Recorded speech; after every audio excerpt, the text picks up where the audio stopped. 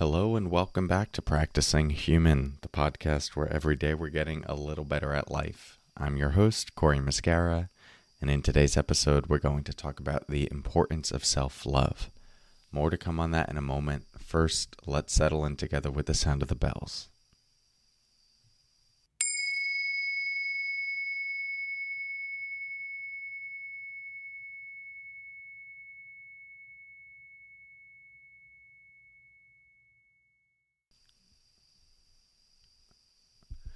Okay, so I am a strong believer that a life well lived with fulfillment, happiness, resilience is a life that has some degree of self-love and self-compassion. And the reason for this is that at the end of the day, we do have to navigate our experience ourselves. I've said this in the past, but you can have great friends, support, family. You can have an incredibly fortunate and privileged life and still have to navigate your own thoughts, your own emotions, your own pains, and eventually your own transition from this life. And that is a big journey for anyone. It's never just a walk in the park.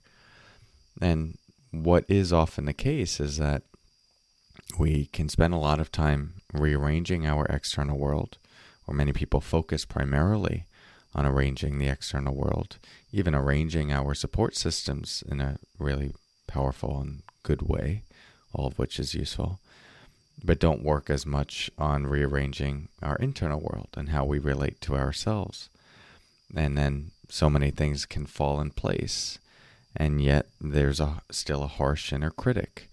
There's holding yourself to a high standard, but in a way that is, if you don't achieve this, you're not good enough, you're not worthy. So there's this whole other level of tension and suffering that is created just through how we're relating to ourselves. And it tends to show up more in the difficult moments where we become our own worst enemy. And it's usually not us. It's, that voice is an internalized voice of someone else, a parent, childhood bully, whoever it might be. But the point is, it is coming from our particular ego structure in that moment, and it can cause a tremendous amount of suffering. I don't think this is foreign to anyone. We've all experienced this to some degree.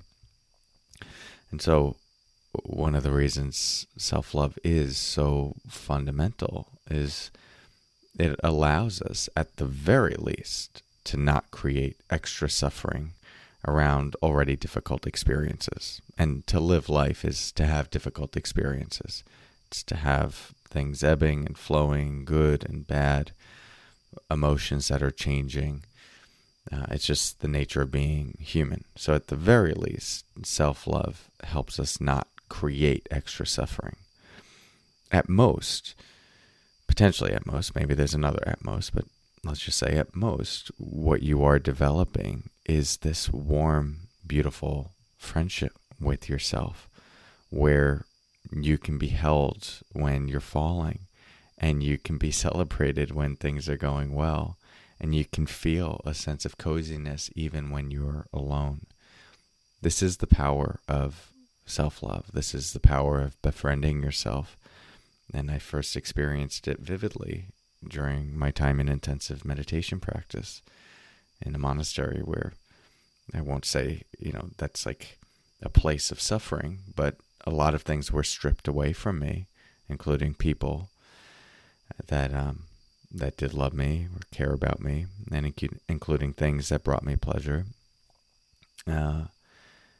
And it was basically just me, my thoughts, my emotions, my pains, my fears, existential fears, real physical pain, difficult emotions, mosquitoes, ants, lots of things that were biting me, a little bit of food, cold showers, and all of that. And yet there was this companionship that was developed with myself that made it a beautiful experience, where I just felt like I was there for me through all of it.